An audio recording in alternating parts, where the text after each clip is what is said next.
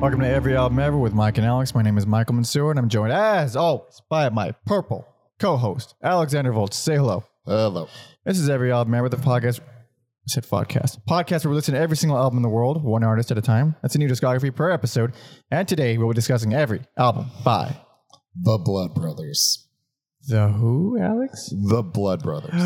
This is requested on Patreon by our good friend Hillary. Hillary is one of the very few IRL friends that has requested something for us to cover here on Patreon. Yes. Maybe one of two, maybe. One of the nicest people I've known. One of the best people that we know, for sure. This is by far the meanest thing she's ever done to me.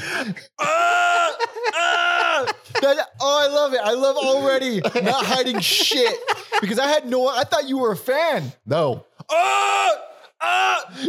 Dude, on the fuck when we posted a schedule on Patreon and this was this was on there. She's like, "Oh hell yeah." Also, I'm sorry. I was like, "Why are you sorry? Why are you sorry? What are you sorry for? I've seen them live. They're not that bad." Yeah. And then I listened to the albums and I like them. I like them. But there's a lot of asterisks and caveats and stipulations in stables and wrestling matches and whatnot. There's all kinds of shit. I don't know where this episode is going to go, but I'm excited. It's going places. Oh boy, if you want to help us support us, if you like us, like the video if you like it, dislike it if you hate your mother. It's the only reason you dislike a video on YouTube. Leave comments if you want. Leave your picks for best and worst if you want to play along. You can also subscribe, yada, yada, yada. Tell a friend, yada, yada, yada, yada, yada. It helps us out. And you can also find a Spotify playlist link on the Blood Brothers in the description. We got playlists associated with every episode for the most part. You can find all those at everyalbumever.com. And like we just said, patreon.com/everyalbumever. That's the place you go if you want bonus episodes, super duper early access to the Loose Ends episodes, 20% off all our merch. You get to see our schedules in advance, like we just said. You get to vote on polls to decide who we're covering next. We're almost done with the next poll, Alex. That's right. Still getting excited. Still going in a favorable direction. It sure is. Okay. It sure is. At least as the recording of this thing. And if you're tier 2, if you're bigger than Jesus, just like Hillary, you can request any artist you want us to hear us shit on or love or whatever it is that we do here, within reason. All right, it's not gonna no 20 album, 30 album discographies, no Prince discographies, Alex. No, but for the most part, we will cover it, and it's a good time. And go do that and rad. Okay, Blood Brothers. So you knew? I'm certain you knew them way before I knew them. Yes, this takes me back. I feel not all my friends, but a good amount of friends like them. Yeah, and I never understood why. I see. Oh, okay. And I went into this episode like with age. I can admit maybe I was too hard on some bands. Like, I actually think AFI is a pretty okay band now as an adult. I'm making a lot of enemies with on this episode, Alex. Where before, AFI is not too bad. Fuck the Blood. Pretty much. And you know what? The Blood Brothers would maybe be a cool, weird band I would like, but Johnny Whitney is by hands down one of the worst, most annoying vocalists to ever do it. Okay, so I thought it was Jordan. No, Jordan is the guy who looks more British. Johnny is the more effeminate guy. Johnny's the one with the high voice. Yes. I thought that was Jordan. No. My notes are filled with shit talking of Jordan because I thought that's who it was. No. So I hate Johnny then. Yes. Oh, well, we hate Johnny. We hate Johnny. And you're right, because he is truly one of the worst singers that it's not even that it's not even that it's high pitch. No, it's not because I hate Cedric, but you like Cedric. I like Cedric, and even a Geddy Lee is fine. I don't give a fuck about high voice. I don't mind high voices at all. I don't mind any kind of voice as long as I like whatever it is they're doing. He's not even a bad singer. He chooses to do the things that he does. It is the whininess in which it is delivered. It's so much more than whiny. And we're already, I like the band, but it's whiny coupled with like cat squeals coupled with screeching. Yes. And I don't mean like cool black metal shrieking. I mean No. it's like, it's like Not even that. Not even that. That was more more HR. Like, yeah. HR is also cool, but it's all that coupled with the whininess, and then you get Jordan, I guess, who is the biggest Guy Picciotto copycat I have heard in my entire life. Oh my God. And it's a coincidence that Guy actually produces one of their albums, but maybe not a coincidence, but I mean, holy shit. The operatives are singing at the same time. Yeah. So what it ends up coming across as this abomination fusion of Guy Picciotto and Cedric that just also sucks. Yeah. It's like you get these two really unique vocalists and you think you would get this crazy. It's just really annoying. Yeah. I like the music so much though. Like excluding all of that. That's the problem. And I had seen it before, but I looked it up after I did all my listening. 2 Minutes to Late Night guy, Gorsinio Hall, did a review of Crimes. Yeah. And he's like, the problem with this band is for every annoying vocal choice they make, there is equally cool riffs. Equally, and in my opinion, in many opinions, in many areas, I'm like, fuck it, I'll take it. I'll take the fucking stupid vocals because this riff is so goddamn cool. Yes. Yeah. Like Morgan, Mark, and what's the guitar player? Cody. Cody. Yeah. Like they have all of them have the most kind of cool. Well, except for Henderson's not that cool. Votolato. Cody Votolato. What? Cody Votolato. Is there a funner name to say in the world? Cody Votolato. No. Cody Votolato. Who ate all the gabagool? And Mark is was Gajadar. I think it's Gajadar. It's I'm pretty sure it's Indian. And then like how many Indian American dudes are in like post-hardcore bands? So the dude from Deaf Heaven is not Indian, right? I'm not sure. I'm not sure, but yeah, just to like how unique they are, and then you don't. Yeah, it's very very rare. And then it's funny because like Morgan looks like the dude from TV on the radio, but they're different people, I swear. So well, you heard it. Alex says it. Although I've never seen them in the same room at the same time. Good point. So yeah. Fucking. There's so many things I really truly love about this band, and my introduction to them was their reunion show. Mm-hmm. I got a free ticket, and I didn't even know who they were. I didn't know anybody. I mean, I knew one person I went with, but everyone else was a foreign group of people with a foreign band, and I was like, "This, I get it. It's cool." The singer looked. We kept joking that he looked like Haley Joel Osment now because he gained a lot of weight. I bet. And he's very squealy and whiny, but in that context, it wasn't his vocals weren't annoying. It just seemed like he was a screamer. Probably because he's older and can't hit them. Well, it wasn't that he wasn't hitting high notes. Yeah. It was just you couldn't hear, at least if you weren't familiar with the songs, and then in the context of a big giant live show and super loud and chaotic, I couldn't hear the actual choices that he was making. It is cacophonous at times too. It is, but when it's in like the later albums when it's produced super well, you know exactly what he's choosing to do. Dude, he's hitting every note. All the notes that he's choosing to hit are so goddamn abrasive and they're just wrong notes everywhere, and it's all intentional. I just hate the choices. I hate it so. And then also the thing that like really did it was I was like, I don't like these vocals, but my friends like them.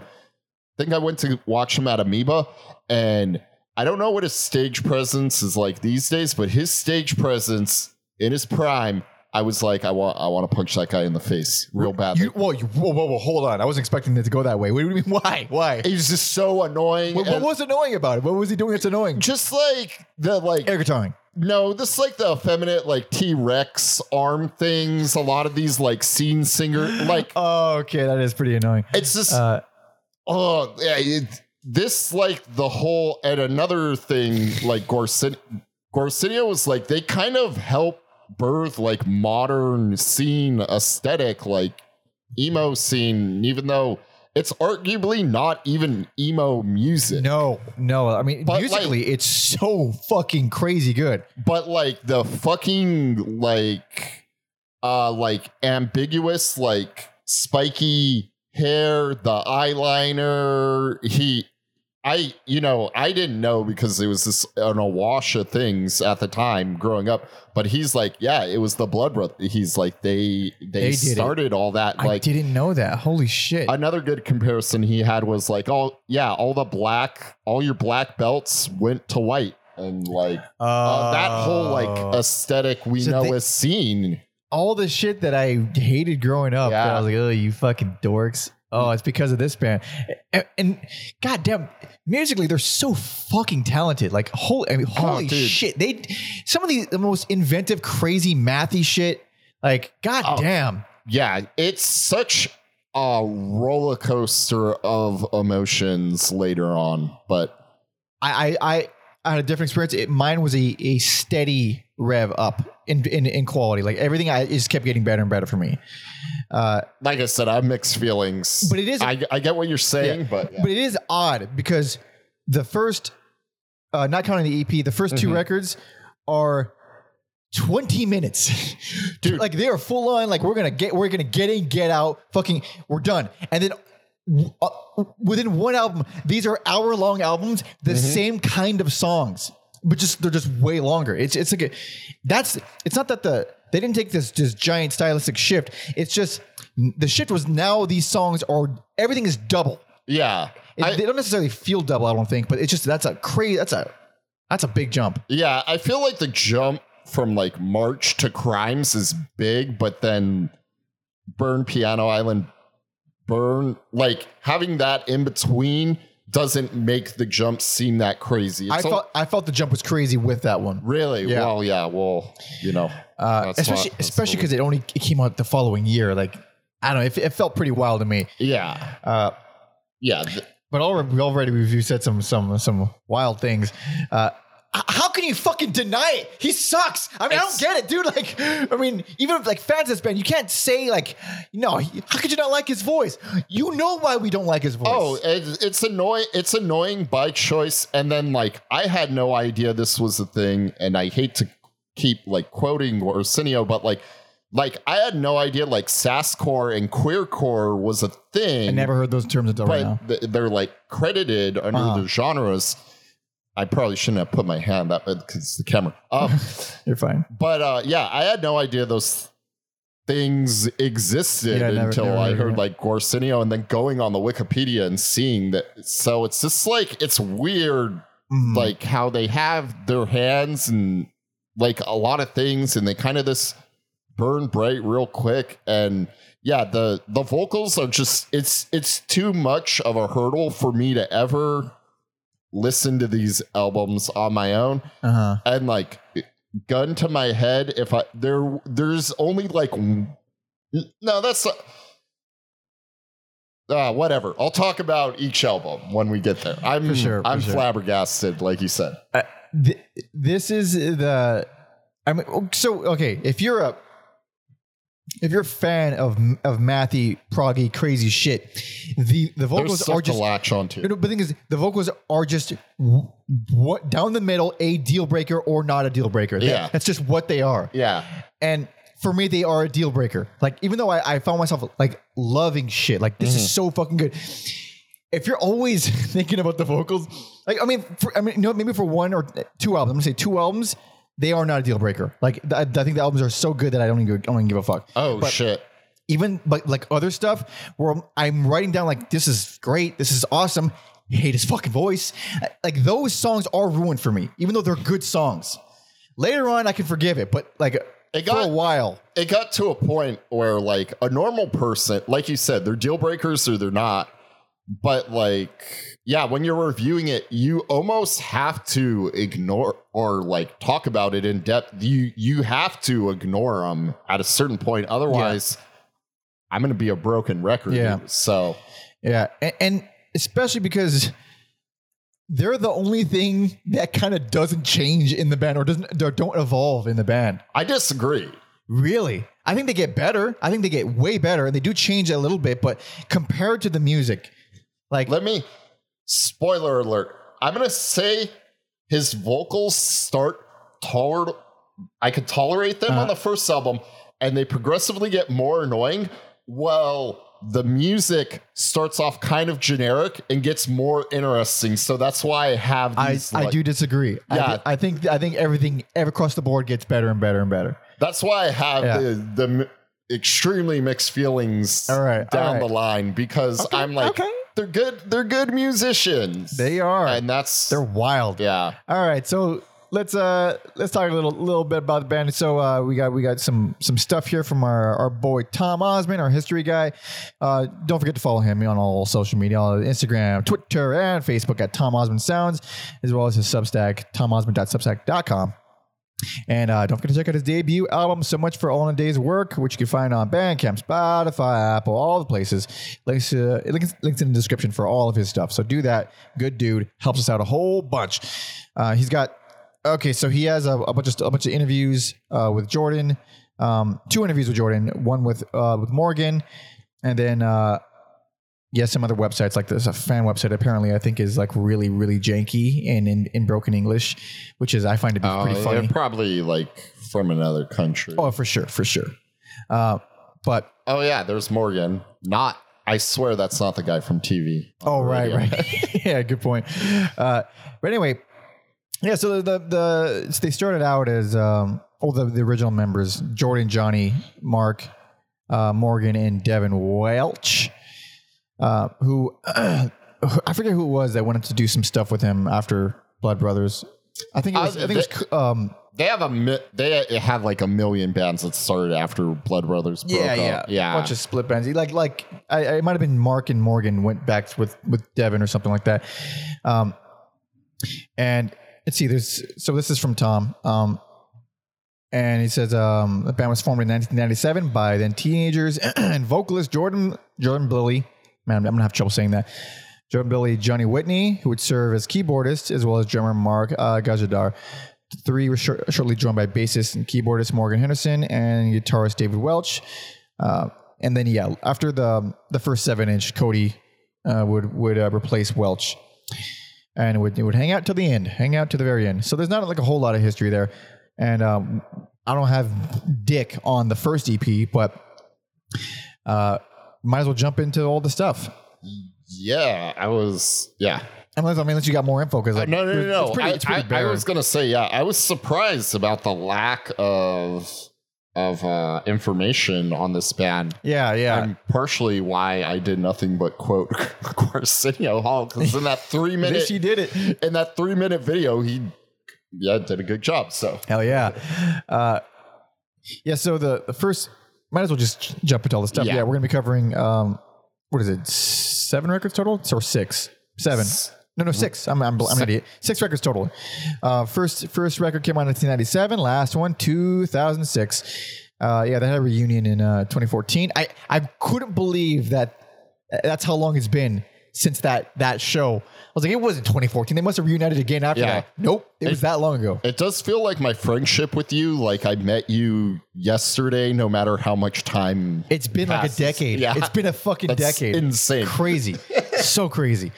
But yeah, so we might as well jump into it. We're going to be covering the first EP as well as the 5 studio albums. And I guess here we go. The first EP, it's not streaming. You can find it on YouTube. You can probably find it in other places, but here it is, 1997's The Blood Brothers EP. The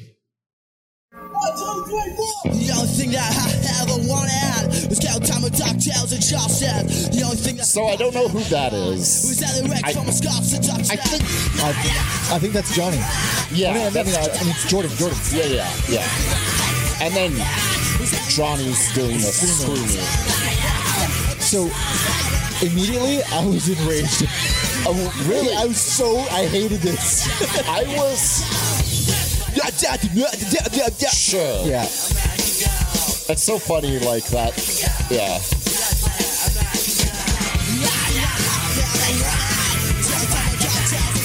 I hate that style of punk vocals so much. Okay.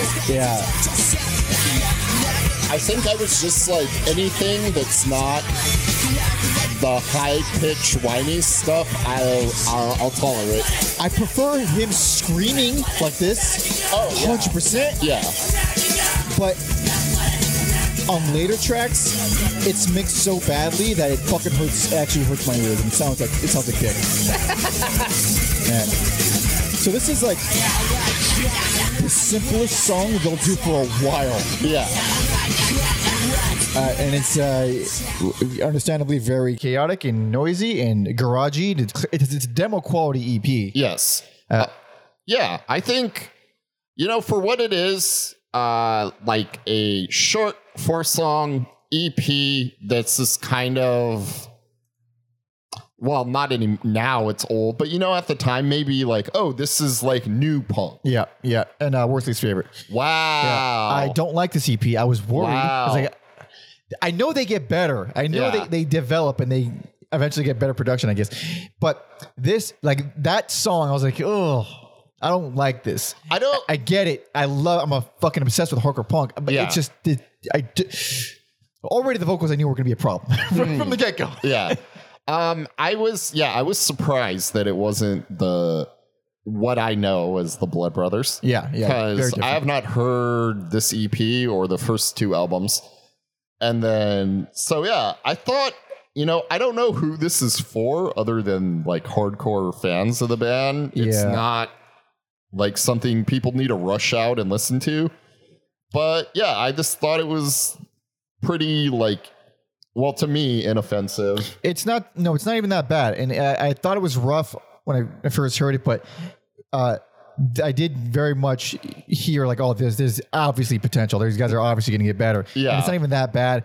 And I think honestly, that's what it works as. Like you can hear it and you can kind of envision okay, they can grow. It's sloppy and it's produced super badly, but there's something there. And it's not that the songs are bad. Like Red Blooded American Girls is the only song I actually don't like on the EP. There's only 4 songs. I like the other 3 songs, but the drawbacks ruin the whole experience. Like I think they're good songs. I like the songs, but the vocals, they're really, really dog shit. Like this is, I'm not offended by bad production, but the way it's mixed is just like it's hard to listen to. Yeah.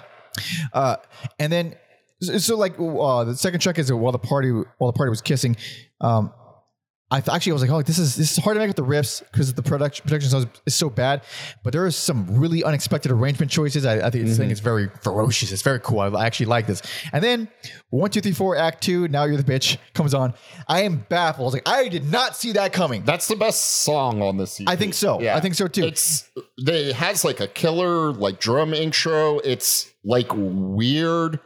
It's just it is an outlier. There's like a part that even sounds like nu metal a little bit. It's so strange. There's shakers. There's a really groovy bass line, and then it gets really big and loud. Painful to listen to in spots for sure, but I didn't see it coming. So that's when I was like, my ears are perked. Okay, I like them as musicians at least because they're not doing. I have no idea they were going to do this. Very cool. It won me over in the end. It has problems I think as a song, but.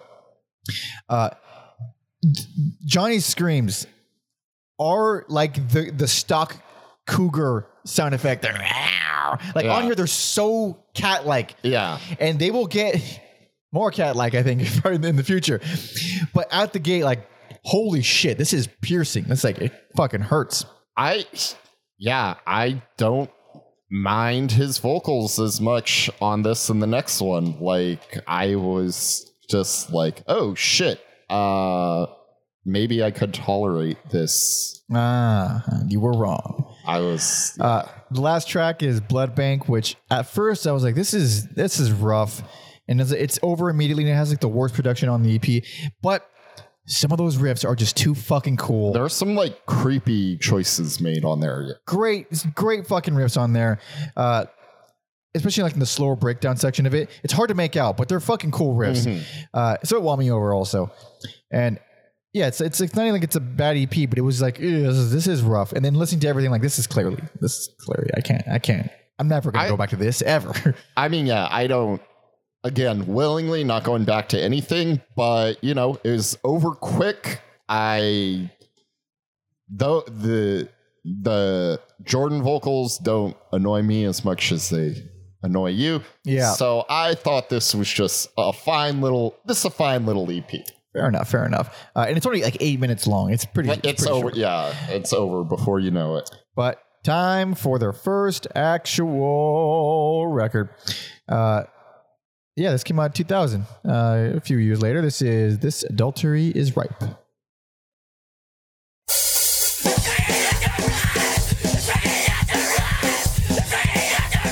I don't mind this either. I was like, do I like this song? And then I do. I do too. Yeah. I do too. So I need annoying, but it's up full bitch mode yet. he sounds more like student from Adolescence. I forget his fucking name. Oh yeah, that's out of my wheelhouse.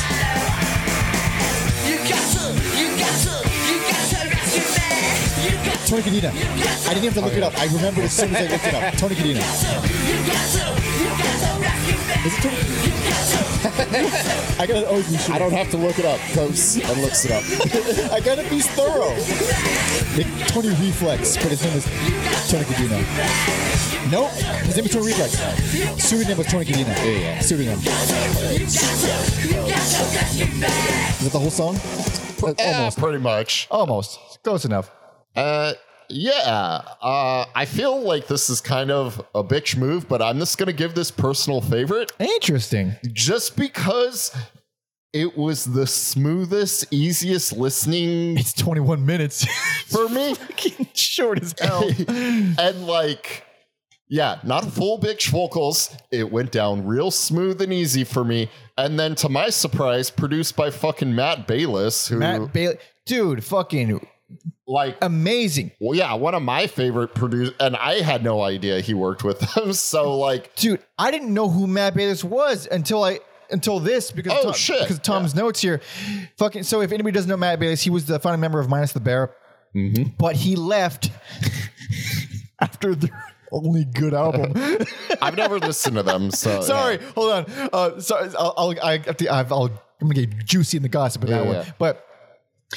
He also did Isis, Soundgarden, Pearl Jam, Botch, Mastodon, Fall of Troy, Burnt by the Sun, Norma Jean. Like, the motherfucker has got a resume. Yes. But Minus the Bear, I only got into one album, which was Menos El Oso, which I think it's just Minus the Bear, but in Spanish. And it's one of the most incredibly impressive guitar records. Just like guitar is making sounds you would never imagine a guitar is making. And it's super impressive. And the vocals are pretty fucking and whiny. Not whiny, but like just like, ugh. Just come there for the You're a riffs. hot guy trying to sound hot. Like, that's what it sounds like. It's pretty bad. But the record is very fucking cool. After that, they became a bad band. Now I understand why. It's Matt Bayles. Also, I'm not gonna give out any names, but I did know someone who had been on tour with them. Apparently, they were fucking horrible people. Horrible people. I'm not gonna say any specific names of the members of the band or who told me, but goddamn, I'm glad I didn't like the music after that though. Oh boy. But that's great. So he I guess he co-produced this. I don't know. Well, it was him and who else? You know, I'm gonna look it up right here on the wiki. Or does it say?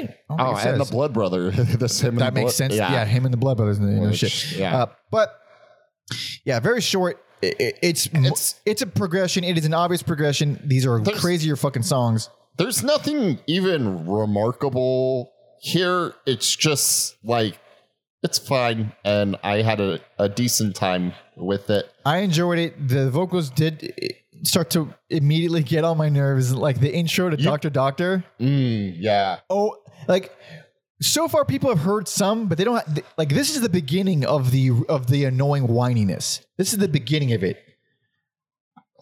I'm going to play some Dr. Doctor. Yeah.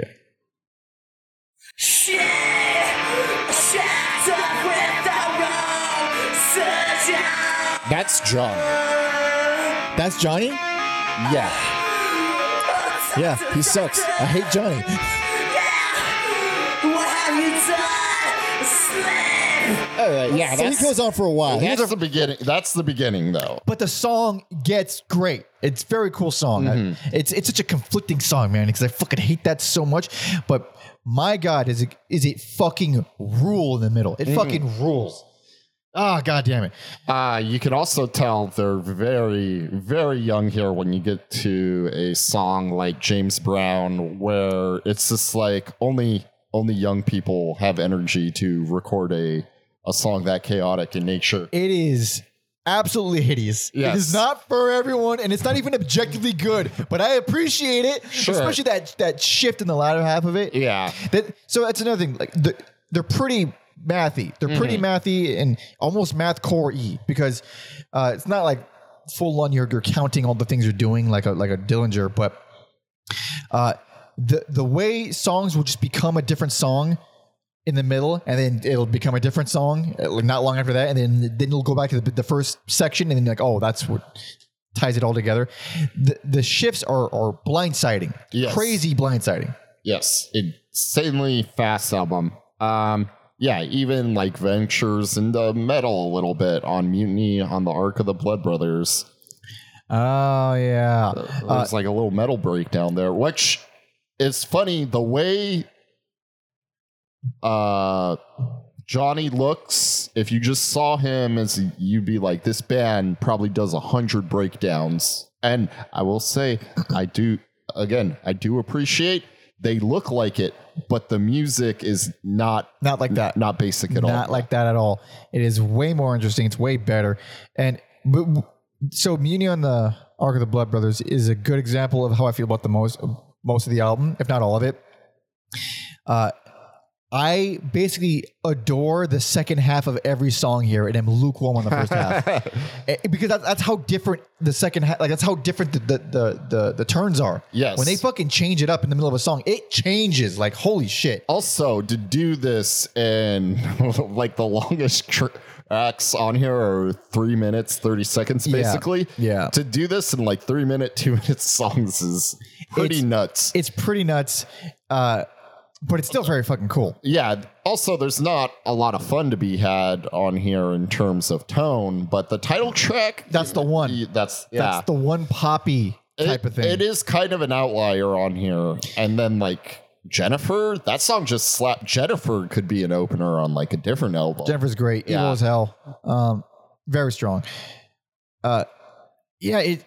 I mean, it's over so quickly that it's hard. It's hard to get mad at it. Yeah, the only song I don't like is Marooned on Piano. Jesus Christ, Marooned on Piano Island. It's just as interesting as the rest of them, I think, especially in some of the textures. But I just don't find it to be that memorable or as memorable as the others. I would agree with that. It is that one and Face are like the, dare I say, the weakest. And even though, the Face and the Embryo. Yeah, I like it. It takes a minute to show what it really is, though. Mm-hmm. Like I said, like sometimes these take a while for me to be like, oh fuck, that is pretty rad.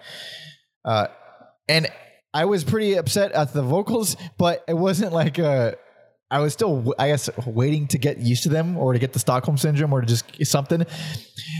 I think in the end, I won't be able to come back to this one because I just don't like them that much. Yeah. I don't like the album enough for that, even though I do think it's a good album. Yeah. I gave it personal this because, hey, feels good. Well, in comparison to everything else, feels good. I think it's a refreshing take on post-hardcore because when you think post-hardcore, you do think a lot of stuff. I mean, we covered plenty, like Unwound and Ferrokit and stuff, and you kind of get you know exactly what it's gonna feel like. At least this doesn't feel like that. Or like you hear those bands and you're like, they all hang out. You hear this, you're like, they're not associated with them at all, right? It feels like it could be classified as the same thing, but it's not, or it shouldn't be, even though I guess technically it is, but. Alex's personal favorite, cool album, very brief, worth a shot if you can get over the vocals. They do get worse. Hell yeah, they do. But this is the follow-up. This is 2002. This is March on Electric Children.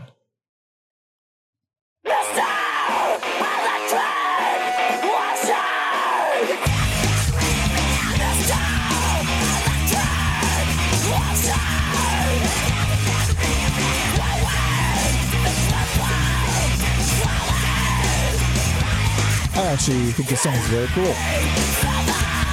I thought I was on board. And yeah, for Blood Brothers. Fuck you. Fuck you. Fuck you so much. It's whiny. But listen to these fucking arrangements of these riffs. Oh, yeah. They're crazy. Could I just, Epitaph Records, could I just get these as instrumentals? I would buy the shit out of those. It'd be a lot cooler. Also, that threw me off because I saw, when I went to listen to it, I saw Epitaph. I was like, I don't remember them being on Epitaph, but I guess they purchased. It's a reissue, yeah. Yeah, they purchased the rights to their albums. This song has already gone through a million. I actually like this a lot. It's so weird. It's so fucking weird. I love it. I guess in that instance, it's an acceptable example. So this song alone is already a perfect example of how batshit they went. Yeah. Like, how many songs have we heard basically in one? You might as well play the whole song. It's almost fucking over. Basically, might as well. It's so mackie. There it is. Yeah, that song is 1:40, and we heard like 5 different songs on there. Yeah. So this album is 24 minutes long. It's a concept album, which if you want a 24-minute concept album, right on. Hey, I kind of wanted to save it for a different band we have coming up, but I like the idea of short concept. You said it in the past. I like it too. I'm a big fan of that. It's like taking the trope of a concept album that they're these like bloated, huge, epic things and being like, oh no, we're just gonna slam that out real quick. That's actually my next project. But it's to me, it's a musical short story. And that's the way I find it to be far more fascinating than this long epic with all these characters. I'm just not into that shit. But I love it depending on the band. I suppose. But cool album. I think it's better than the last one. I think everything is better in some way as it goes along, in terms of the structure and in terms of the insanity. I think it is far wilder, dude. Yeah, if you guys thought that first song was like hard to get, the next song after is like even more brutal. Oh, meet me at the waterfront after the social. Some of these songs I just refuse to say the full. They're long and obnoxious for sure. And the title track, they have that opening guitar riff, which I think is really cool. But then there's so much chaos going on, you almost forget the guitar riff is there, which is something I feel like they're aware of. And on their later albums, they're actually better at being like, oh, we have this cool riff, whether it's on the keyboard or the guitar, and they do a way better job of highlighting it later. Better production, way better at not burying other instruments. Here, this is also Matt Bailey's produced or co-produced. And it sounds better than the last one for sure, but it still has problems where things get buried. Like the last one, which I didn't mention, it sounds like the guitar, at least one of the guitars, I'm sure both of them, or DI, which is a really, really very recognizable distortion sound, which is very, flimsy and kind of weak. Don't know for sure, but it sure sounds like it. This one sounds a lot better. But the title track was where I was like, God damn, the music is so solid. I'm actually sort of able to tune out some of these vocals. Like, I'm starting to these are crazy good songs. The one I kind of had, fuck it. I had a fun time with Kiss of the Octopus. It is enraging vocals, but too strange not to like. But also, it's really strange. And then that's probably like the first time they start doing something hooky. It's an absolute mess in the best way possible. But then on the main course, you get this like big rock and roll, like, do you want to live forever, baby? Fuck yeah. It's fun. It's a fun thing to sing. It is fun. It is very rock and roll-ish in that spirit. And even the awful vocals make it stand out in, like, especially that chorus or that whatever the hell it is. It makes it stand out amongst the others in a way I don't hate, and I don't know why I don't hate it. Like, that's how I feel about most of this. I don't even understand how this album is so good, because I hate so many things about it, most of the vocals. But I just like math rock, or not math rock, but like mathcore. It's a hard genre because everything is like, you're just, okay, there's a million riffs thrown at you in weird time signatures. But this is in a way that's so almost absurd. Like, this is so fucking weird. This is so crazy. These are such inventive and ridiculous riffs. I fucking love it. Yeah, you can't. Yeah, well, if you're a music nerd and you like this like abrasive, harsh music, repeating it's so hard to deny. Yeah, the songwriting at its core. Exactly that. Fucking was it like Simon's Gun? It has like these crazy snare clicks and the awesome bass. It's kind of funky. Oh man, that song. Yeah, that like piqued my interest. And which one is it? It's Junkyard J versus the Skin Army Girls, High Fives, La Hives. That's the full name of the song. It's fucking assholes. But it's so cool. It sounds like a super fast Jesus Lizard with those guitars, with those riffs. Like that type of Dwayne Dennison, really eerie, ringy arpeggio type thing. It's that, but it's way spastic, way faster. I think it's very cool. And then, I think American Vultures. Oh, yeah. The closer. Holy shit. It's a great closer. At the time, it's weird because they're more aggressive here. But also American Vultures is kind of like telling you the direction the band's going to be going in. It's a fascinating, weird song. So that's like that wraps up the story of the concept. The concept album part of it. So before you put it on, because it's such a thing that you won't be expecting, and it's also like, wait a minute, are these dudes just fucking theater nerds? Yeah, it feels like a fucking like. I mean, it's vampire music, dude. Just put it on because it's fucking. It's dork nerd vampire theatrical music. But also, I think for people like me who only heard their last two albums, it's like, oh, of course this makes sense. Yeah.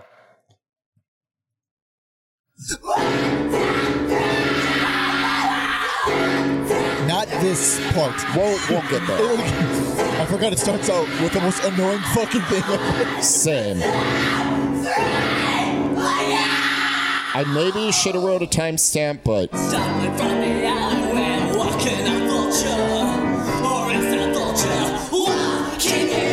this is like a solo in a vampire play. Yeah.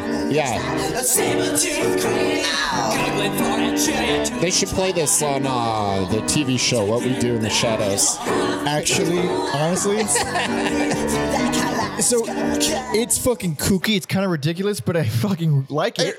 And like it works. It does work, and it would not work if it wasn't that well written. Mm-hmm. Which is, it's such a unusual and kind of delightful closer. But this band is like someone serving me the best piece of cake I've ever had, but then you do have to eat shit on top of it. That just makes it shit. You're just eating shit at that point. But that cake is so fucking good. Cake is damn good. It's very well made cake. Oh boy. But we're about to take a shift to long albums now. Oh, they are long, but they are. I don't know. It didn't bother me as much as I thought it would. But anyway, might as well jump into it. Here it is, the first big jump in quality production wise. I think you're going to hear. This is 2003's "Burn Piano Island Burn."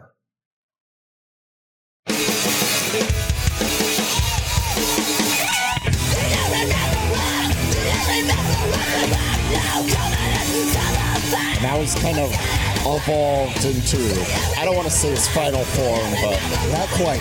But I like this. I like this a lot.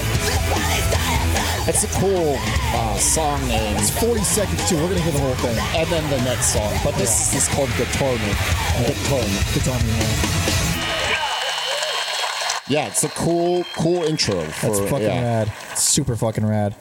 I mean, I might as well just. it's over.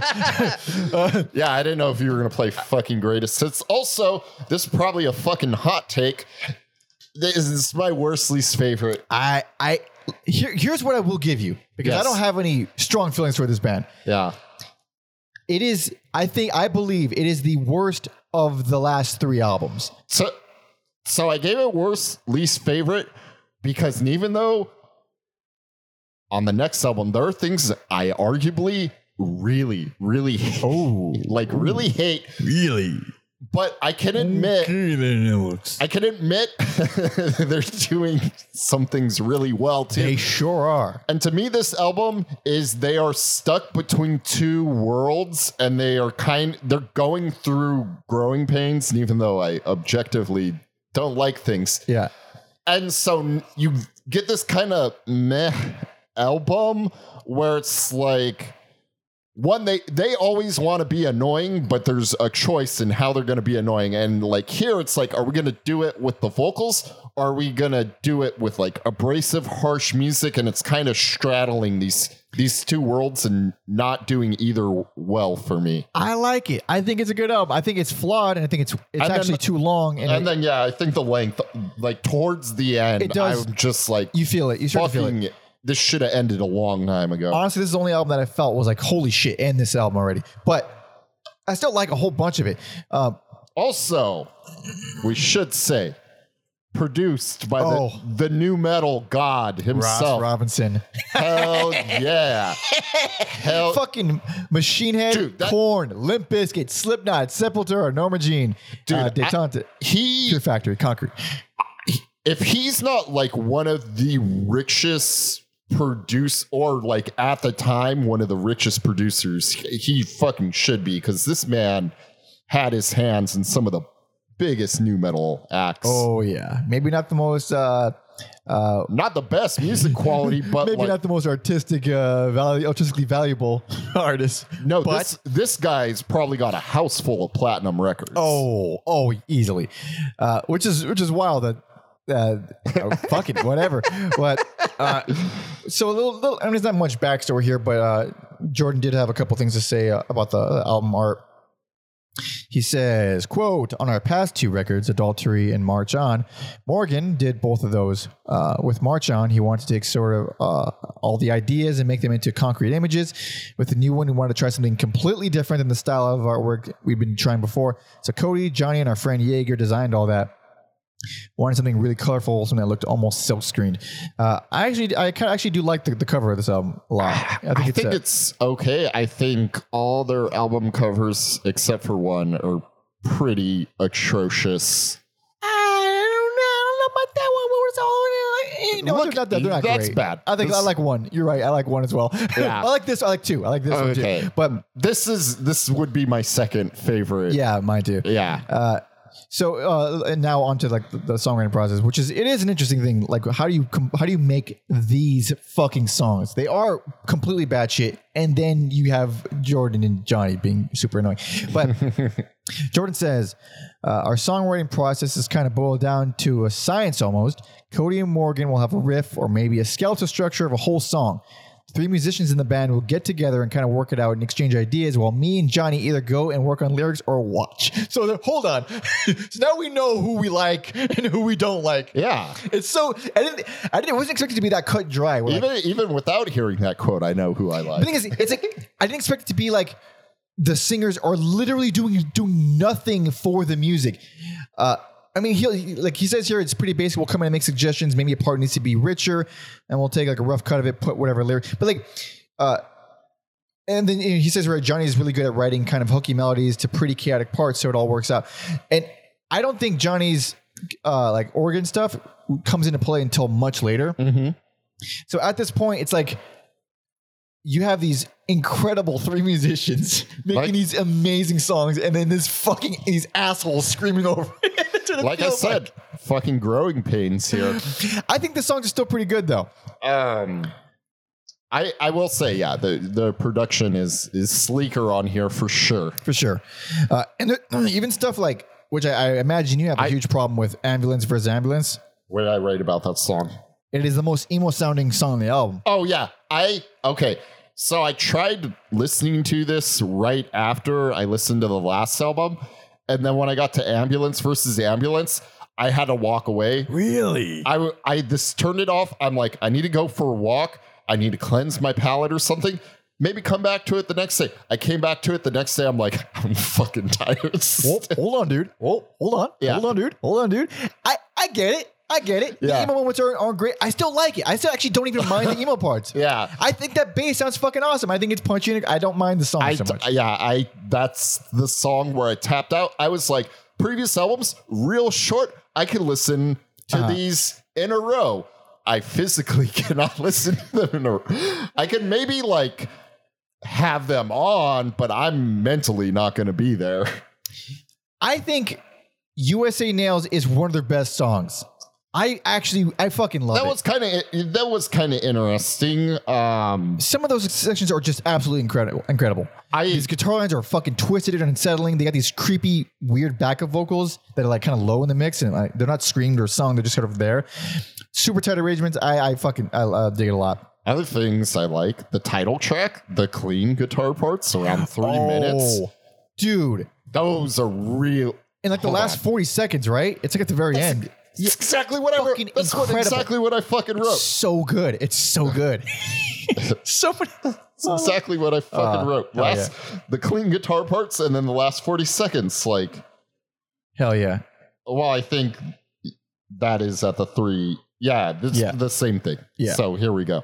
The greatest part of this album to me.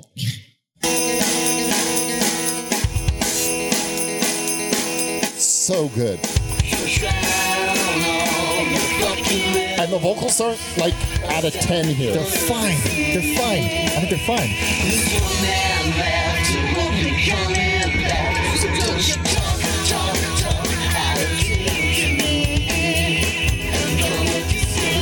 Jeez, This is fucking awesome. I just want to cut off the rest of the song. Just have this. Oh shit, that's so fucking rad. So that part is great. There are moments of there, not just in that song, but in other parts, really remind me of like a Wars Volta, like in terms of the style of writing, and certain things in here make me fucking cringe, dude. I wish I called them Worse Volta growing up to my friends. I would have paid money to be that. Oh shit! It's not even that clever. But No, because they don't even sound like Volta all the time. Like almost never. Just in a few songs. Yeah. And the other time that I absolutely hate, and I do like the song, but these parts are so bad to me. Every Breath is a Bomb. Some of these fucking moments are just so cringy and Volta-y, but in a way it's like, oh god, it's like fucking I just hate those progressions. But I still like the song because there's so many sections of the song, and so many of the sections are just so good. That's kind of one of the highlights to me. Is that's a prime example of these vocals are really, really pushing my buttons. But the way that song evolves and changes, I think is cool. What is it? I mean, there's so many songs in there. There's a few more I want to talk about. Cecilia and the Silhouette Saloon. That's another highlight for me. Now that is the first time we get Johnny's organ ripping and like carrying the song and making it feel like integrated. It takes a while before it becomes fully integrated with the band, but that's like the first glimpse that we see of it. Also, like the back half of this was so miserable and samey to me that like having Cecilia was like, oh shit, okay. I didn't think it was miserable, but I do think I Know Where the Canaries and Crows Go and God Bless You, Bloodthirsty Zeppelins are both pretty rough, and they're back to back. And then again, it's at the end of a long album, and I don't mind the Salesman Devon Max so much because it has some acoustic guitars in there, which we haven't had before. It's but it's obnoxious. It's obnoxious because of Johnny's shitty. I mean, no, maybe it's Jordan's. I forget. Shitty Guy Picciotto vocals. Shitty Guy Picciotto ripoff vocals. Yeah. Like it took me. Admittedly, it took me a while to warm up to Guy's vocals, but I like his voice now. I love his voice now. I think I will never love this guy's voice. I think I just always liked them because they weren't Johnny. And I remember when they split off, and I'll look it up later when we get towards the end. When he started a band, I was like, I'm actually going to listen to that one, because now you've taken away the thing I hate the most. Interesting. So I remember like being kind of excited for that, and then listening. I was like, it's okay. It's not amazing. He's less annoying, 100%, but he's also just mimicking a different singer that I already like and know and very familiar with. So they both annoy me almost the same amount. No, there's one winner here for the most obnoxious Blood Brother vocalist. He's definitely more obnoxious. Speaking of obnoxious, I think he's unforgivable in The Shame. Oh, I think it's Johnny. Is that Jordan? I don't. Either way, he just stinks. Yeah. I don't know fucking know. Sorry. Whoever that is. Because I love the song again. It bums me up because of how much I love the song. Let's take the most melodic thing on the album by miles. It's done really well. And the way it builds up is so well done. They kind of know how to do closers. They're pretty fucking good at closers. That one, and it has like the thing where it builds up super loud, then it chops off and it ends abruptly. But Well, at least it's not a bitch ass fade. it's not a bitch ass fade. Damn right. But it feels good. Like it builds up for a long time too. It's not like just like a quick kind of, it builds up for a while. It feels great. I think there's a ton of great songs in here. Some of their best is on here, but it is rough in areas and it is too long. But Alex is worse than least favorite. But we still got some more. We still got a couple more, baby. It's crazy how I gave that worse and least favorite, and there are things I'm going to get more upset at. Here we go, baby. Here we go. So here we go. This is the breakout album. This is 2004's Crimes.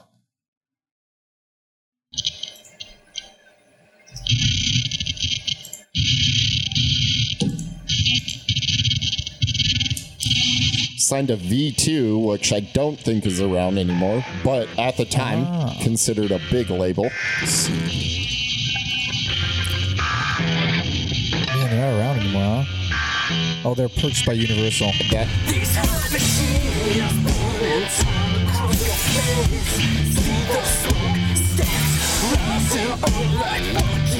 Already very more rocking than they've ever been. The most rocking. Yes. More accessible.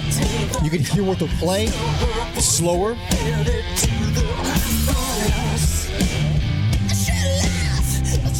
I think this kind of, I'm not bothered by that. Not bothered so much. they're the worst. This is his worst, most obnoxious form. Really? On this I don't mind this at all. No, I fucking, On this song right here, right here. I'm not bothered by this. Right here on this album, ooh, man. Let me tell you, if the music wasn't Spectacular? this would have easily got it. Oh, fuck, I hate it. Like a fucking chihuahua. You hear like the piano in the background? I just think it was. Yeah.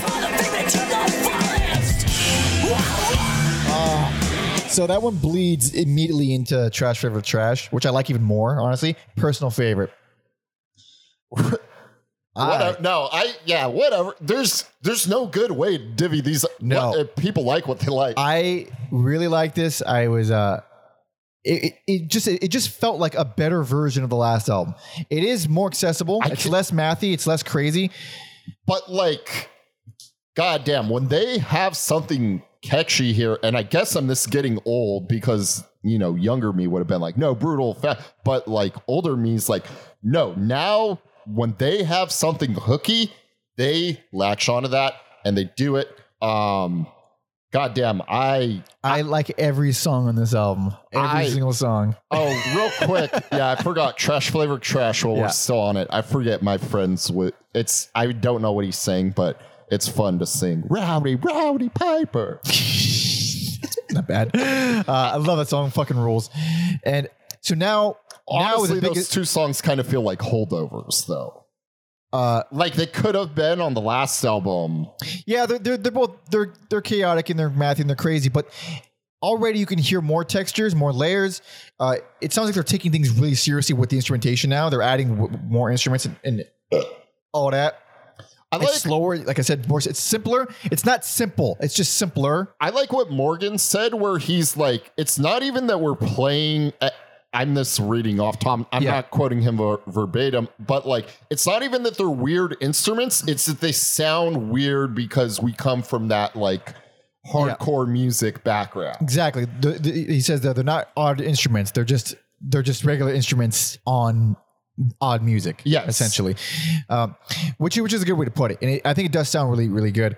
I fucking totally forgot about Love Rhymes With Hideous Car Wreck. and how fucking huge that song was. I didn't know it was huge. I never heard it. Maybe not like that was maybe like the first time a song wasn't actively being played on the radio, but when you went on MySpace, you could not avoid that fucking song. Oh, damn. MySpace days. That song was plastered all over MySpace. Holy shit. I dig it. Compared to the rest, it's way indie. It's super indie. It's the poppiest, catchiest thing they've done at this point. At this point, yep. Which is, it would be jarring, except the fact that I think it was a smooth transition. Exactly. To They take their big moments, but they're always like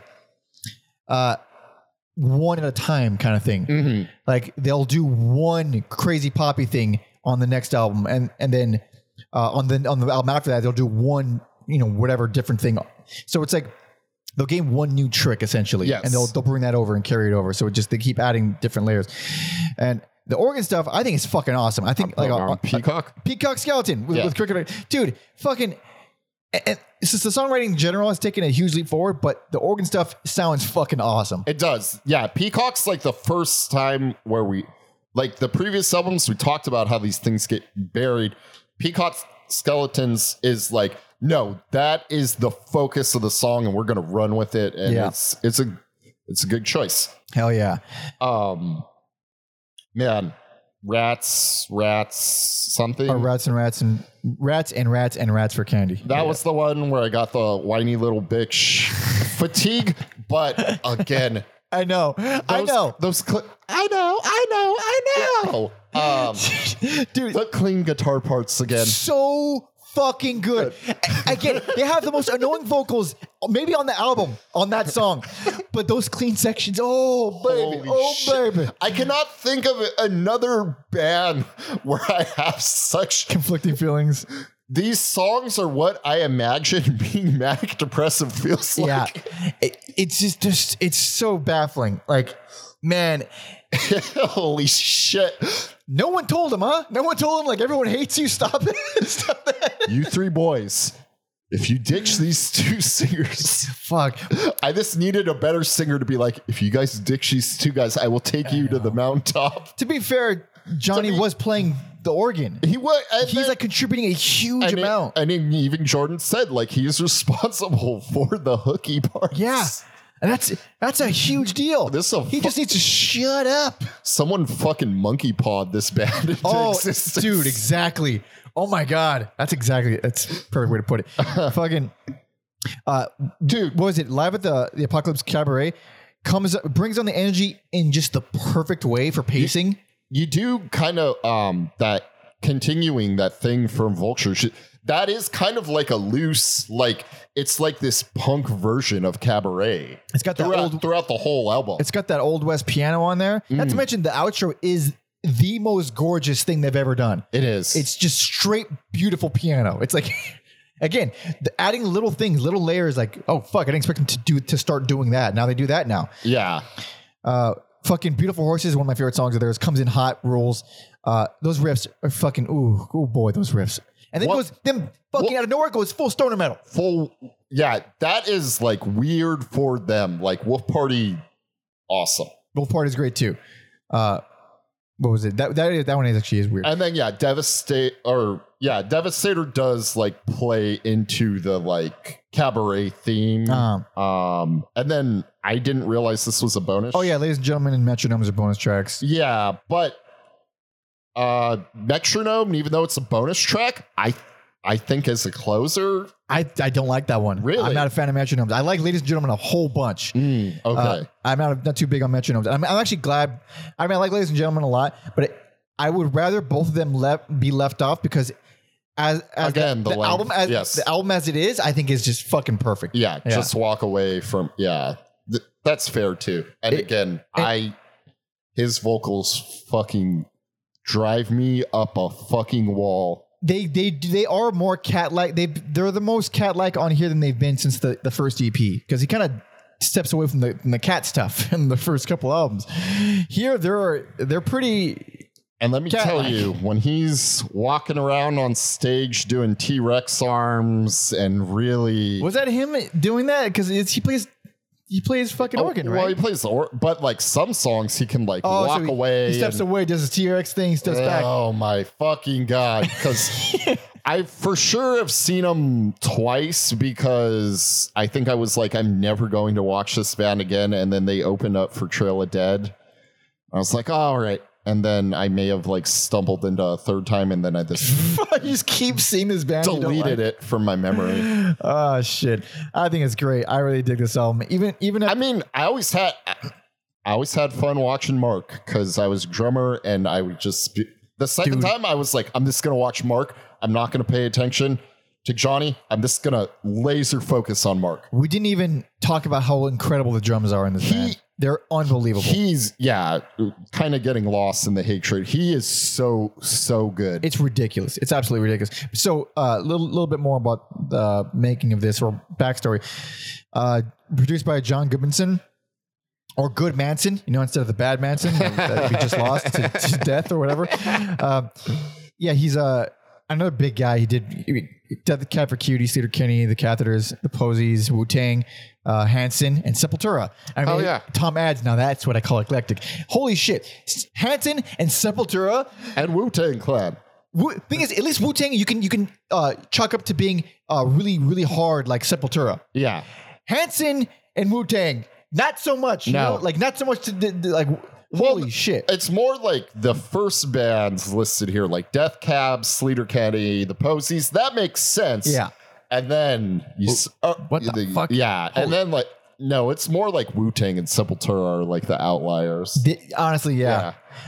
It is pretty crazy. But what does Morgan say about he says some stuff about playing live. He says, this is a quote from Morgan. He says, "We specifically wrote some songs in the album so that they would be fun to play live. So the material kind of lends itself to playing it live. Johnny has his Wurlitzer, which is the organ, and MIDI keyboard for organ sounds. I have my bass, guitar, and keyboard. Cody has the guitar, so he managed to make the sounds work. However, in the future, I don't know about how we'll make it work. I have ideas of bringing in an upright bass. Can't wait to take that on tour. Don't know how to make it fit." Which is what will happen, because here it does still sound like a band. Yes. Which will change a little bit on the next album, but this is like, I get it. I mean, it's fucking rad. Yeah. If you're like a smaller band, I totally understand not wanting to drag around an upright bass. I mean, I know fucking Trevor Dunn has done it a whole bunch. I think that's a little different if that's like the only thing you're playing. And Mr. Bungle, it was not the only thing he was playing. Yeah.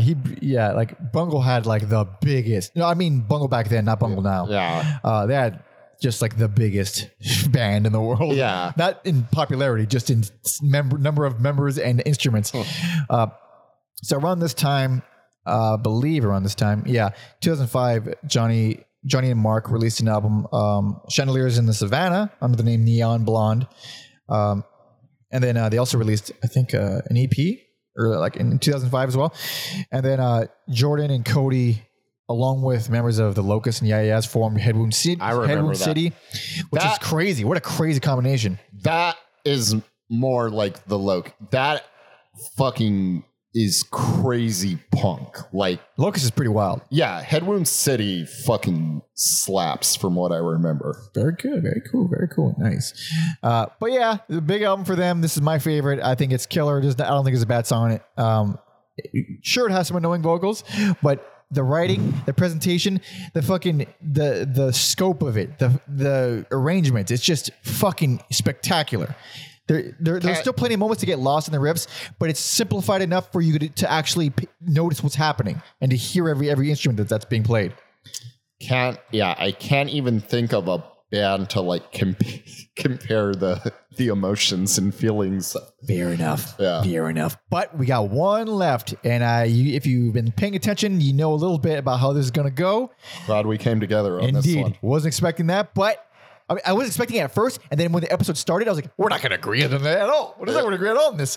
But this is 2006's Young Machetes. Fire, fire, fire! So, it feels so good. That bass, Let's trees with fire, fire, fire! those drums, I hate them, but it's kind of the vocals are kind of appropriate. they make sense. Annoying, but they make sense. And this shit gets stuck in my head. Like fucking blast beats right now. What are we doing here? It's blasting, but it still feels more driving. I know it acts on like a dancey. Oh man, so fucking rad.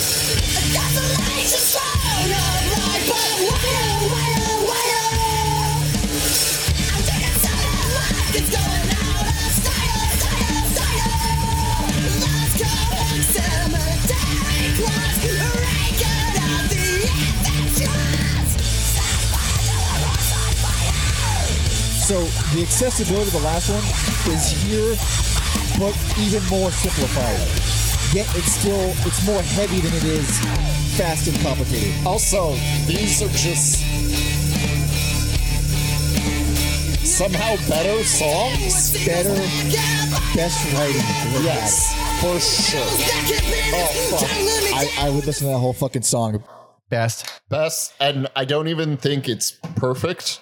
No, it's not perfect. I actually think the last album is a better paced album, and that's why I like it more. But I think this has the absolute. The good songs on here Incredible. are the best things they've ever done. And I would say there's only 2 songs that I don't care for, and one of them I already liked from the first EP. Yeah, what are they? Well, they re-recorded 1, 2, 3, 4 Part 2. Now the It's bitch totally something. different, It's the same song. but it's different. It's the exact same song. It's just better done. It's 'Cause on- better recording. It's called 1, 2, 3 Guitars here. It's called 1, 2, 3, 4 Guitars here, but it's the same song. It's a re-recording of the older one, but it's just more fleshed out. I thought it was more groove. Are we talking about the same? Oh yeah, I believe so. I'm gonna play it. One of us. Yeah. Play it back to back if you can. So this is 1, 2, 3, 4 guitar. This is totally different. Is it? Because it sounded. Wait. Because I recognize this as the song from the first EP. Now we got to put on. All right. Well, I'm gonna let it play while you're pulling it up. Yeah, do that. So I find this to be annoying as fuck. No, I like this. I'm not into this. I like the break from like the crazy mash shit. I like the break. I just don't love And how I think it it's came a out. good, Yeah. For pacing wise, it's a good decision for sure. and I think it works. The like funky, groovy. It does work overall. Okay, so now I'm gonna play 1, Okay. 2, 3 Act 2. Now you're the bitch. Okay.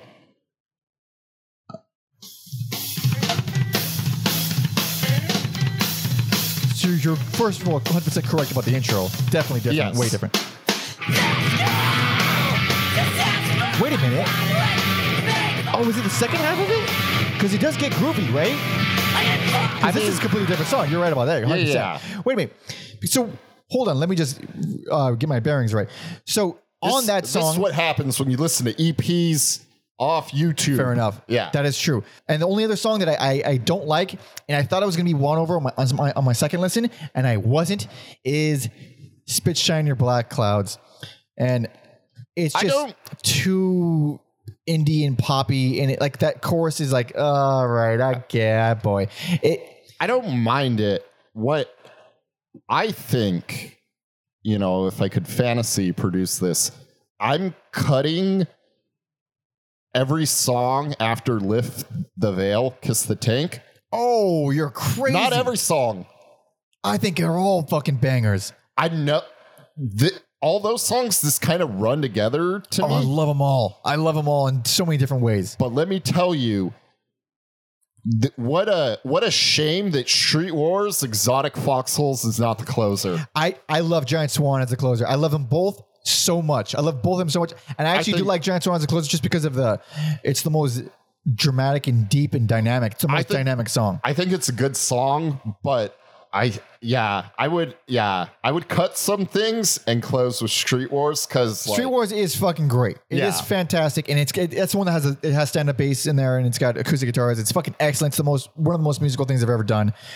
I love Giant Swan as a closer. I think it's their best closer. That song to me feels like them completely evolved. They've fully developed. Yes. It is a perfect form. They've become this amazing fucking thing, and like I said, I think the last album had every song I loved every song. I think I had better pacing, but holy shit. First of all, this was produced by Guy Picciotto and John Goodmanson. So they brought in Guy, the guy they keep copying, whose voice they keep copying to produce this. And it is the best sounding record by miles. Oh, for sure. The drums have that fucking giant, powerful in the room live feel. You could hear every instrument clearly. Mm-hmm. Nothing is overpowering anything else. Everything is sitting in its own spot in the mix. It's just so chunky and heavy. And this is the slowest thing they've done. They've had it's not like a slow album, but so many things you can hear so clearly what's happening. And and the writing is just holy shit.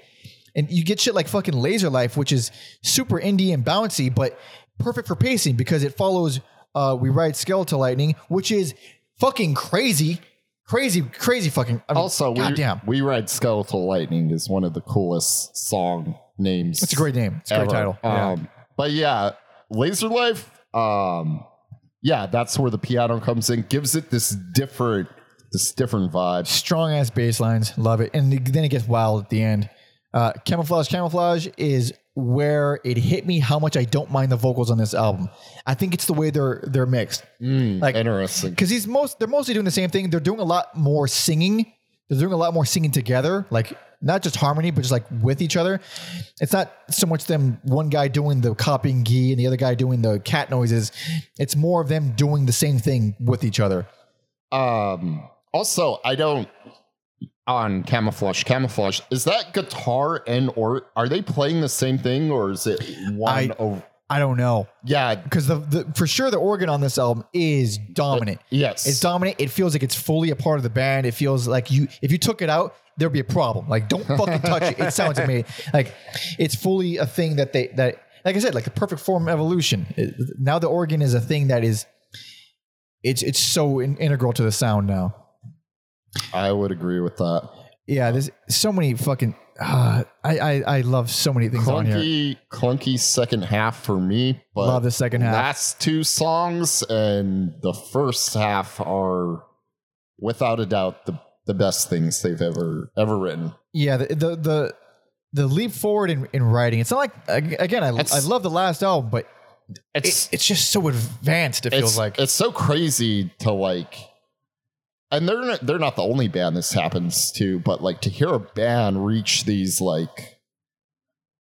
highs and this be we weren't getting along, holy shit, because I don't know if you have anything else to add about this album, but they would break up after. Yeah, and like you said, form a million satellite bands, kind of. Not satellite bands, but they'd split off and do. Past Lives was the band I was I will listen to that band. That was Jordan, Mark, and Morgan, which is and Devin.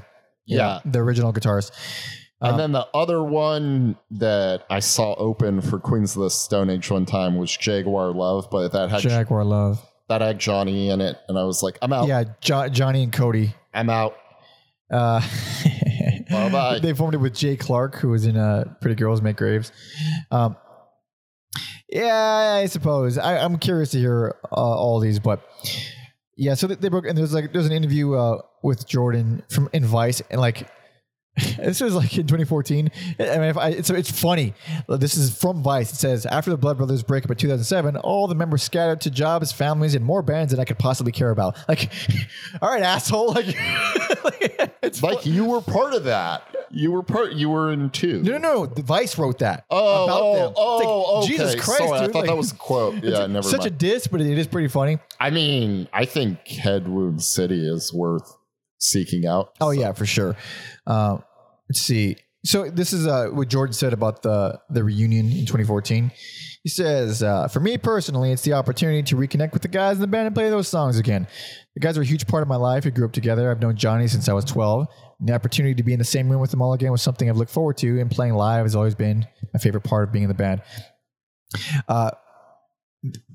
And his response to why the band won't record new music, he says, we are not doing that. No one wants that. I mean, by the end, we all just felt we'd done as much with it as we possibly could do. It became hard to find that middle ground where we were all inspired. We've been a band for 10 years. We started when we were 16, and years between 16 and 26, it's ridiculous the changes you can go through. Way more than the changes between 26 and 36, if you ask me. I mean, that's pretty, never mind. That's pretty big too. But Also, let me just say, if they do, are they in their 40s now or are they 30s? They're probably in the 30s. If 2014, if they broke up in probably late 30s. Dude. Yeah, late 30s, maybe early 40s. The older they get, if they do shows in their like late 40s, it's going to be fucking hilarious. I mean, the 2014 reunion, it was already like, damn, Yeah. Homeboy got big. yeah, seeing a grown ass man do those like Yeah, it's a little. Yeah, it's. it hurts me doing it. Yeah, yeah. But to be fair, they went out on a fucking high note. Oh, fuck yeah, they did. And they knew that they were done. That's also No, to be like, we did this great album. I guess we're done. We've 'Cause, evolved. yeah. We're finished. Crimes and Young Machetes, which also that's the best album art, which I think. Oh yeah, Young Shit is for sure the best album art. Yeah. That's where they were getting all the exposure, doing the late night TV, and it kind of reminds me of At the Drive-In, where it's like a similar situation where it's like, they put in the time and work, and then towards the end of the career, they're getting all the recognition, and then they're just like, fuck this. Yeah, I mean, Which I respect. If you're not there anymore, like mentally, then it means nothing. Who cares? It doesn't matter that the world now cares. You're done. You've moved on. And afterward, this is all from Tom. This is like post, like really, really, really recent. Because they reunited, and then that's it. They reunited for those shows, and then that was it. He says, Tom says, there were super fans, and then there's the dude that made the Blood Brothers fan site. However, love and a fancy website are no substitute for coherent grammar, so to Wikipedia and Discogs we go. Like, you can't even, apparently you can't even make out what's like on there. It's that rough. But let's see. Head Wound City, which we talked about, they regrouped and released an album in 2016. Oh shit, I didn't know that. And that's like the most recent thing that Jordan put out. If I recover from this, I might Maybe. seek that out. Johnny had a bunch of projects during Blood Brothers' time that we talked about, but not much from him in the past decade or so. Mark, as with Whitney, doesn't seem to have been up to much musically in the past decade. According to the Ultra Fan website, he's married and living in Seattle. All right, it's very nice. Morgan joined Fleet Foxes in 2010, seemingly still a member. I tried to call Hillary before coming here. I should have done it, in advance, because she follows them on Instagram, so she probably knows. But apparently, they're this all family men. That's kind of sweet. Yeah, Cody still making music. Sometimes goes by the name J.R. Slayer, which Tom says now that's what I call a porn star name. J.R. Slayer is a pretty badass name. It's pretty cool. I mean, arguably, he already has a cool name. Cody Votolato, which I kept saying too many times at the beginning of the episode, is already a super fucking great name. Yeah. So that's almost a rare, at least in the past episodes that we've done. Usually there's who knows, maybe in the future. This seems like, and then they stopped and now they're done and here we are. I wish more bands would do that. We have a pretty good, discography. Let's not mess that up. And if we play shows, we play shows. I think it's also weirder because they're young. like usually you don't see it where like they have this band and they did this big thing and then they break up and then they all just have families and move on when they're in their 30s. Like I think that's super rare. Yeah, usually, maybe they form other bands and then one of those bands gets some more recognition. Yeah, but it seems like everyone just sort of like, all right, and now we no longer do music. Yeah. I mean, one of them does, but it's like they're not really doing much. Yeah, like they lived that life and kind of scratched that itch. That's interesting. It's almost more noble. I respect it more than their vocals. Yeah, I mean, I respect mass murder more than their vocals. Maybe not respect, but I definitely can tolerate it more. That's not true either. But thank you for so much for hanging out and chilling with us and talking smack. I mean, we're the ones doing all those things, but still, let's do a little recap. Personal favorite. This adultery is right. This goes down smooth compared to other things. Maybe not too remarkable or memorable. Worst, least favorite. Burn Piano Island Burn. This is a band stuck between two worlds. Though the worst of everything. And then, despite the vocals, Young Machetes is their best album art, best hooks, best riffs, best songwriting, Best production. Yep. And for me, the Blood Brothers EP, worst least favorite. It is rough to say the least. And this is coming from a guy who hates the vocals across the board. At least they're mixed better in every album after that. And it's also pretty inconsequential overall. 8 minutes and it's not even bad. It's just rough. And personal favorite, Crimes. It is the one I like the most. One I think is the most consistent, the most well paced, the only one that has no bad songs on it or no songs that I dislike on it. Dig it a lot. And then Young Machetes, which is objectively their fully developed, evolved form. Fantastic shit. Goddamn. Despite the vocals, I mean, we can't even say the vocals anymore. We know. We all know. You know. We know. They know. I bet they know. I can't even remember what song that is where he says that. I know, me either. But it's just ingrained in my... Thank you so much for listening and watching and hanging out with us. Like the video if you like it, dislike it if you hate us for hating the vocals or something. I'm sure you already did that a long time ago. This is not even a fucking hot take. Who likes them? Fucking psychopaths.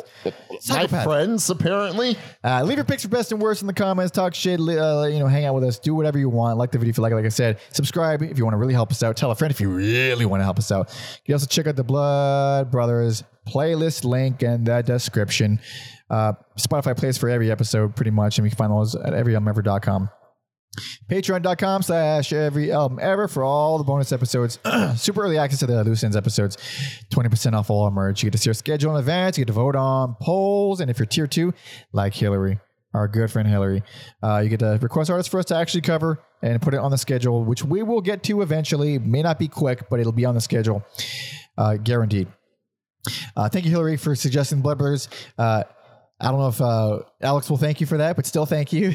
I guess it made for a good episode. I suppose it did. I haven't been this heated in a while. I know. It actually has been a while since you've been that heated. Yeah. You can follow me on all social media at PanderMonkey. You can follow Alex on Instagram at Mother Puncher. And real quick, a shout out to Chase. I will learn how to pronounce his last name better for sending us cool zines and artwork. Thank you for sending us your shit. It's amazing to have talented fans. It's amazing to have fans. It's weird. It's even weirder when they're also talented. We're at a weird level. We're not like famous, but we have It's weird. We're famous in our hearts. We're still broke. We have a handful of people that know who we are. But yes, the Patreons and Chase and Hillary. Much appreciated. Hillary would... I hope she'd still be my friend without the podcast. We'll see. Man, it's so funny. Like as soon as I released my EP, I just forgot to plug it. I didn't plug it at the beginning. At the beginning. I mean, it's out, and I plugged it last. Like since it's cut, that's right. I didn't plug it. The EP. I make music for fuck's sake. I don't know why I didn't plug it. You know what? If you want to tack something on in the beginning, I won't even. We're gonna be doing this a while next time. EP. Debut EP, self-titled by PanderMonkey. Check it out on all social media. There's a link in the description, obviously, for that. It's my debut EP It's not my. It's just it's a solo project. It's the first thing I've done solo. I'm very proud of it. It's cool. Check it out. I mean, you already know about it if you are a fan of the podcast, and if you're new and you're still listening, do that. Check it out. Cool. You can follow our history guy Tom Osmond at Tom Osmond Sounds on Instagram, Twitter, and Facebook, as well as his Substack at tomosmond.substack.com, and check out his debut album as well. So Much for a Long Day's Work, which you can find on all the platforms as well as the description. Cool stuff. And I think this shit. Yep. Now, I thought you were a fan of this band going into this episode, so I didn't really think about like what do we close the album with, or we close the episode with rather.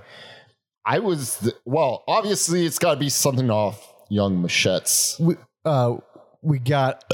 Is it machetes or machetes? I was thinking. I just like saying machetes. Oh, okay. I was just is to be silly. It's machetes. No, I just didn't sound machetes. I was just gonna suggest Skeletal. You know what? Why the fucking hell not? Let's do it. Hell yeah. So this is We Ride Skeletal Lightning. Thanks for listening and watching. See ya.